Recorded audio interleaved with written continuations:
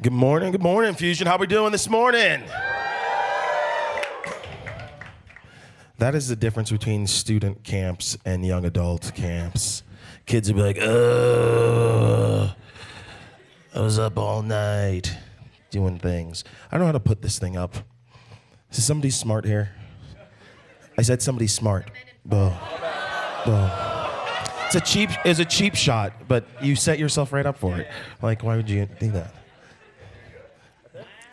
Look at Bo doing it. You should have sabotaged me, Bo. You should have only done it like halfway so then it would crash down and I would have been embarrassed. That's what you should have done. That's what I would have done to you. There's still time. Come on, somebody. Oh, so good, so good. Hey, let's go to the Lord. Lord Jesus, I thank you so much just for another fantastic day, God, that you've given us breath in our lungs. And I pray today would be a day that we commission and set forth and give to you. Jesus, may you intersect in all of our conversations, in all of our meals, in all the times that we have together. And may we become more and more like you and experience this unexpected truth, this unexpected message, this unexpected grace. We love you. We thank you in Christ. And all God's people said, amen. So as you can see, I am a physically fit specimen. Okay? Yeah, like this doesn't happen by accident. Okay, you got to work towards this. And I'm one of those guys who likes to research on how to get in shape. And because I like to get in all the information and then I don't do anything with it.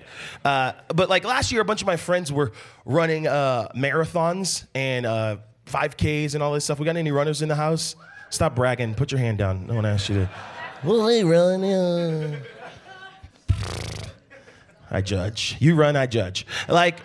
So these guys are all running and I don't get it. I don't understand why people would get up early in the morning and just go running. It doesn't make any sense to me. I'm like, is there a prize at the end? Is there food? I'm motivated by food. Like, what's happening at the end? So in all my inquisitiveness, hello. Oh, were you waving at me? Who are you waving at? Oh, hey. Sorry to interrupt your time. Oh, hey, they want you to sit with them. Go ahead, it's fine, we'll wait.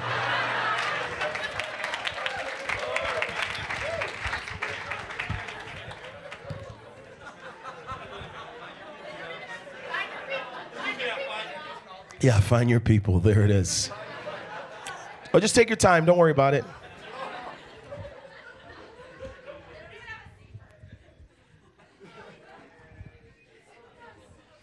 Are you guys all settled? We're good? Anybody else need to move? I'm easily distracted, obviously. Anyways.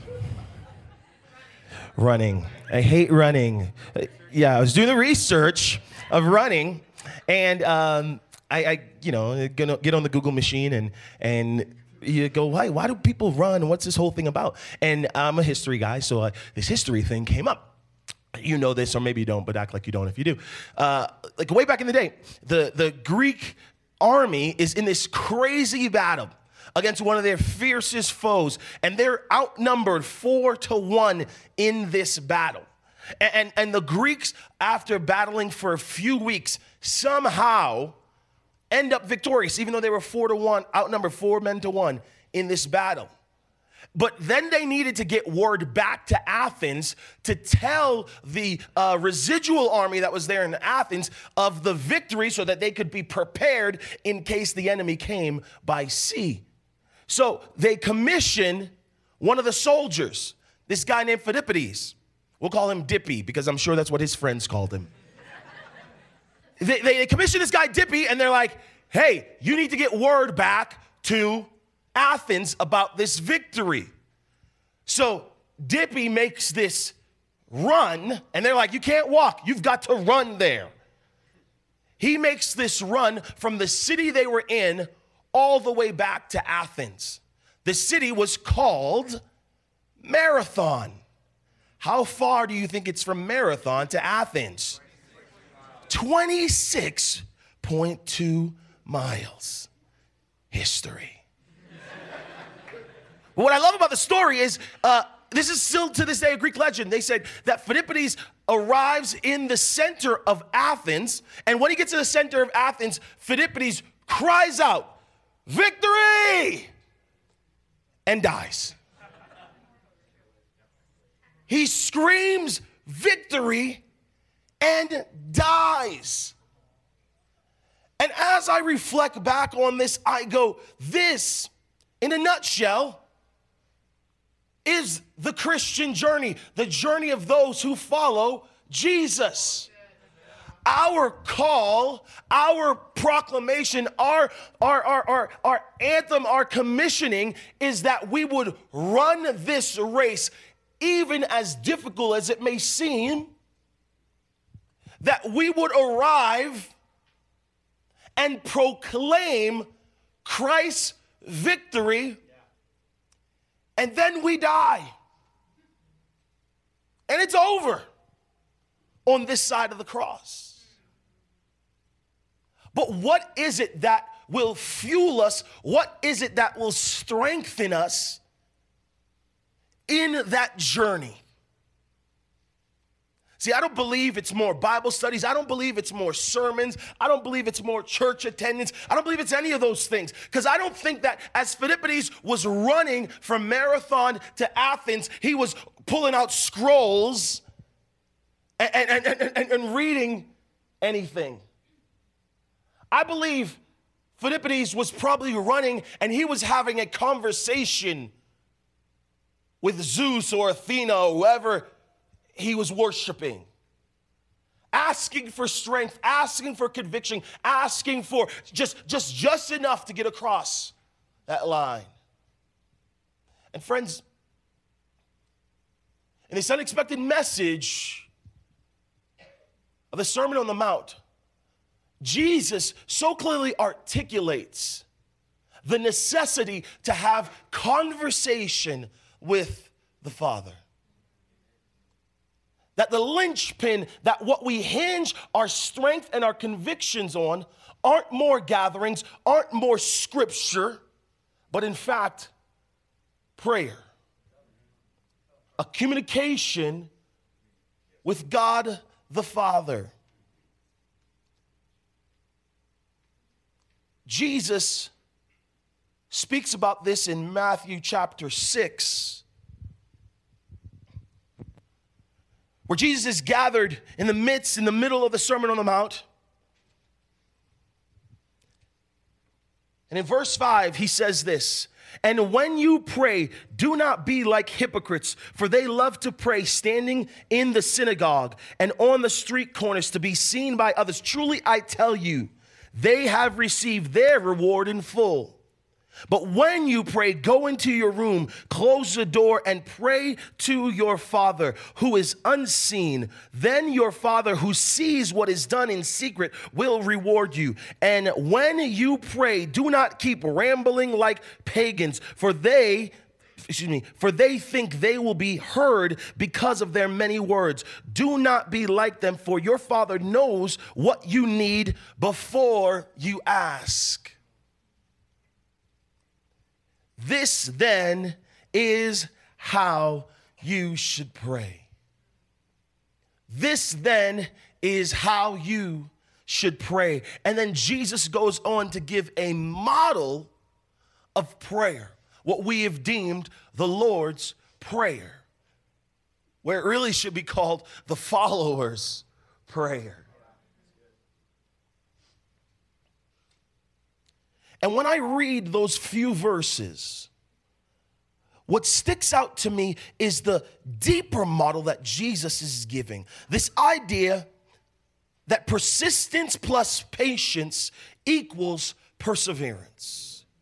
Persistence plus patience equals perseverance. This is the key to mastering prayer, is understanding that I need to persist, that I need to have some patience, and in that God will preserve me through that journey, through this race that we call life.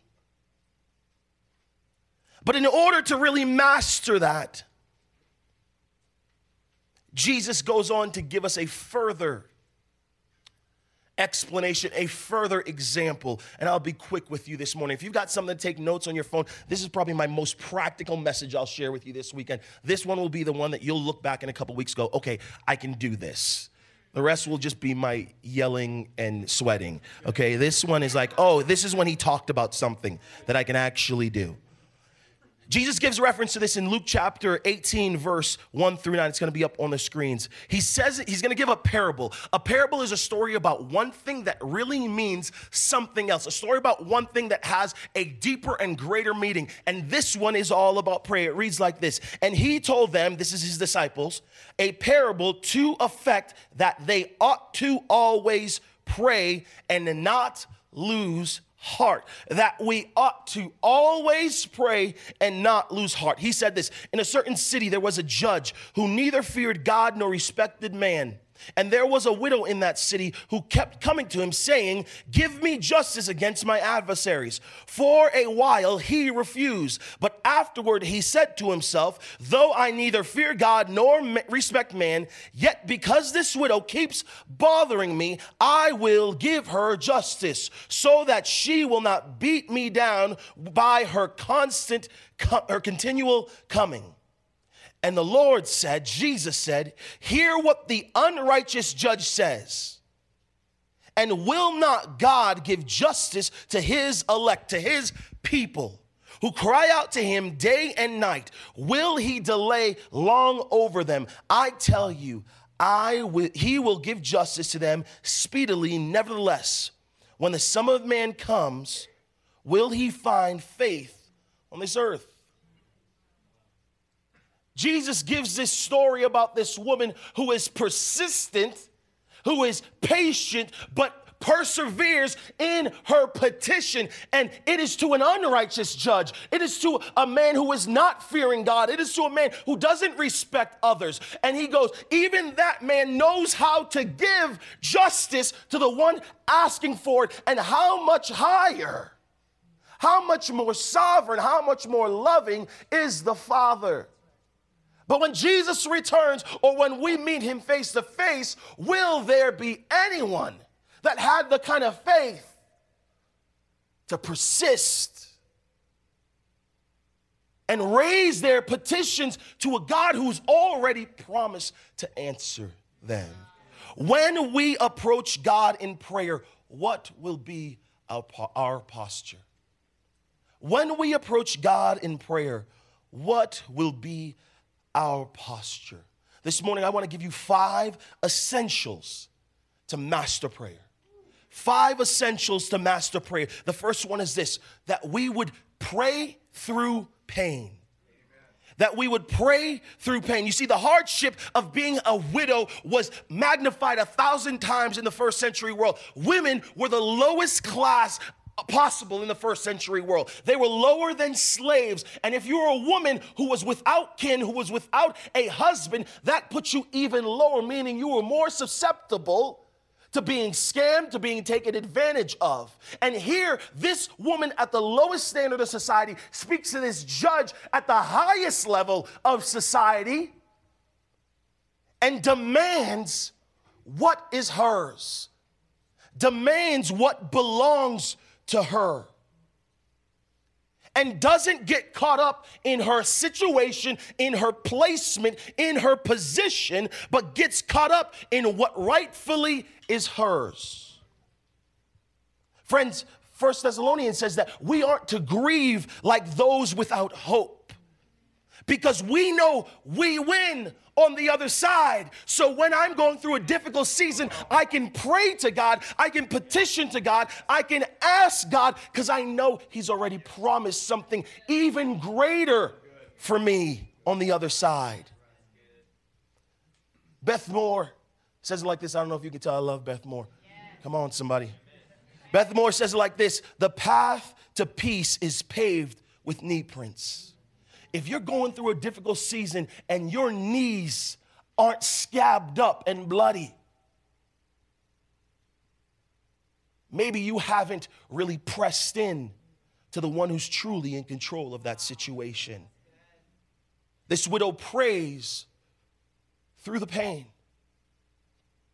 And sometimes that means there's tears rolling down your face. And you don't have the words to explain to the Father, but know that the Father knows your heart. Jesus told us that. So I can just go before him. I can just moan before him. I can just lament before him. But in that pain, he sees you as you are. Number 2 is you pray with passion.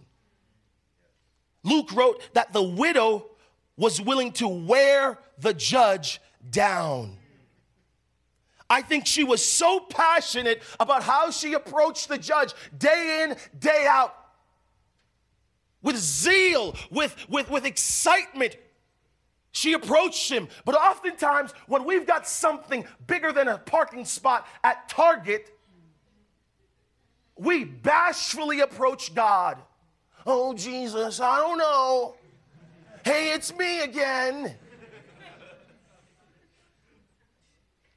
And can I tell you something? Friends, myself included, oftentimes we let God off the hook. We let God off the hook where he's looking to do something great, but we keep lobbing him softballs. And he's like, is that all you've got? I love the way that Mark Batterson says this. He says, God isn't offended by our biggest dreams, our boldest prayers. He is offended by anything less. If your prayers aren't impossible to you, they are insulting to God. It's not about this thing or that thing. God, I want to give you something that will move mountains. And believe and trust that you will come through. We often let him off the hook. But I say, pray passionately to a bigger, to a better God.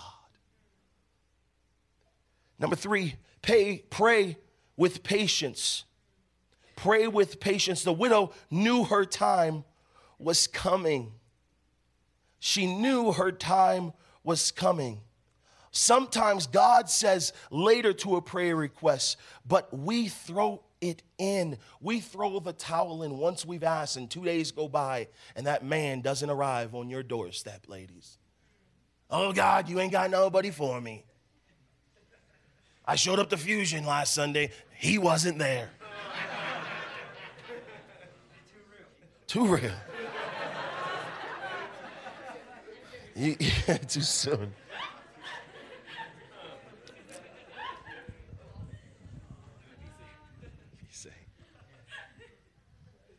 But when there's this patience in our prayers, we understand God's timing.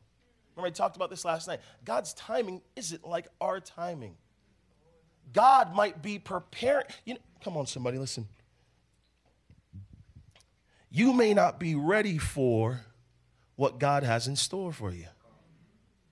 So in this period of waiting, it's actually a period of cultivating you, a period of growing you, a period of refining you, a period of bringing out the best in you so that when that job comes, when that spouse comes, when that finance comes, when that deeper understanding comes, when that whatever comes, you are prepared to walk in it. Because oftentimes we aren't prepared to walk in the things that God calls us to. And there must be a period to get us there. But in that period, are we patient enough? I remember hearing this story about this guy who loved, anybody remember Johnny Carson? Yeah, some of the young people are like, who's that? Jake has no idea who we're talking about. Somebody tell Jake who Johnny Carson is. He's like Jimmy Fallon, okay, for old people. So this guy loved Johnny Carson, wanted to go on the Tonight Show, wanted to be, and this guy's life dream, which again, this isn't a great life dream to have, but it was his, nevertheless. He wanted to get on the Tonight Show and say, and here's Johnny. Like, he wanted to do that whole deal. So he wrote letters to Johnny Carson every day. Every day would write a letter to Johnny Carson. Hey, Johnny, Mr. Carson, I want to be on your show. I want to say, and here's Johnny. I want to do that. That's my life dream. That's my life goal. And he was so persistent in this. And finally, after 800 letters, Johnny decided, okay, this guy seems like a stalker, so I'm going to send him a letter. I'm going to send him a signed autograph of my face. And maybe that'll stop him. and he sends a letter. The guy receives the letter, and the guy gets it, and he gets a picture with Johnny Carson, and he starts sending more letters. Hey, the picture's great, but what I really want is to be on the Tonight Show and say, here's Johnny. And he continued to write more and more and more letters. And then finally they're like, all right, Johnny, we're going to invite this guy here. So they invite the guy to the show. And he shows up and he thinks it's just going to be like a meet and greet and whatever it is. But they bring him into a green room. And he's like, okay, I'm just going to get to say, here's Johnny. And lo and behold, he does get to say, here's Johnny. And after he says that, Johnny tells the audience, hey, there's this guy who's been writing letters to me for 3 years, every day for 3 years. And he just lived out his life dream and said, here's Johnny. But then you know what Johnny does? He invites him from behind the podium to the seat on the stage. Because this guy was persistent, because he had patience, he received more than he had hoped or imagined. How true is that for us?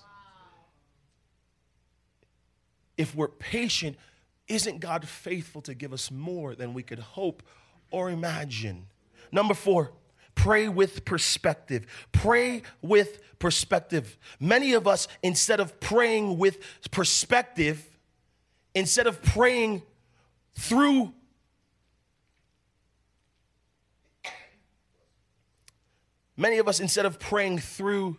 our facts, we pray through our feelings. Where we go, God, this is how I feel right now, so I'm going to pray through that, rather than praying through the facts.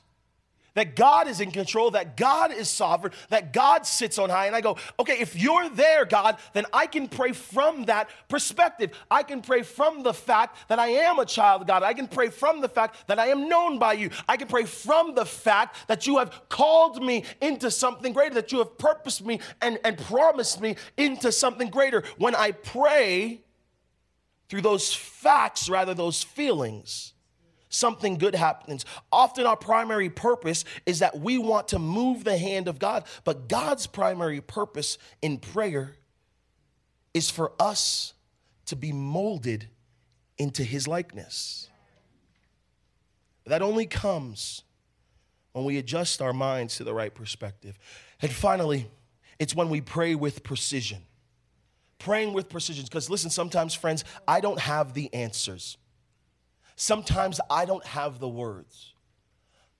But interestingly enough, in the second half of this book, Jesus and the Apostle Paul, among others, give us the exact words to speak to the Father. Sometimes it's not your words. Sometimes it's opening up the Psalms and praying the words of David. Sometimes it's opening up Ecclesiastes and praying the laments of Saul. Sometimes it's about using what God's already given us to communicate to God what's inside of us. And it's praying with this deep precision. Roughly 12 books in the New Testament end with exhortations, prayers, and proclamations. They're not there just for accident.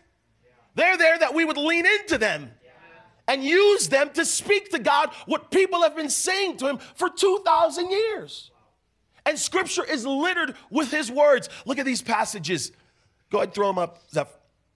Matthew 28 says, and teaching them to obey everything I have commanded, and surely I am always with you to the very end of age. I can say, God, surely you are with me till the end of the age. Be on your guard, stand firm in your faith, be courageous and strong. God, help to make me courageous, help to make me strong, guard my heart, let me stand firm in my faith. Let us not become weary of doing good, for at the proper time we will reap a harvest if we do not give up. God, I don't want to give up. I know you've got a harvest that you want to reap in me, through me. So even while I'm weary, I know that I am doing good. And pray in the Spirit at all occasions and all kinds of prayers and requests. With this in mind, be alert and always keep on praying for all the Lord's people. God, I'm praying for all of your people in spirit, because I know that you've got all types of things that are being thrown at you this morning, Jesus. I know you've got all types of things that are being thrown at you, Jesus. And I want to just say, let me lean in. Let me stand in the gap for my friends, for my families, for those who need more of you. I pray through the scriptures. Go ahead, last one. Devote yourself to prayer, being watchful and thankful. Jesus, I want to be thankful for what you have done for me. The scriptures are littered with these ways that we can pray with precision. Persistence plus patience equals perseverance.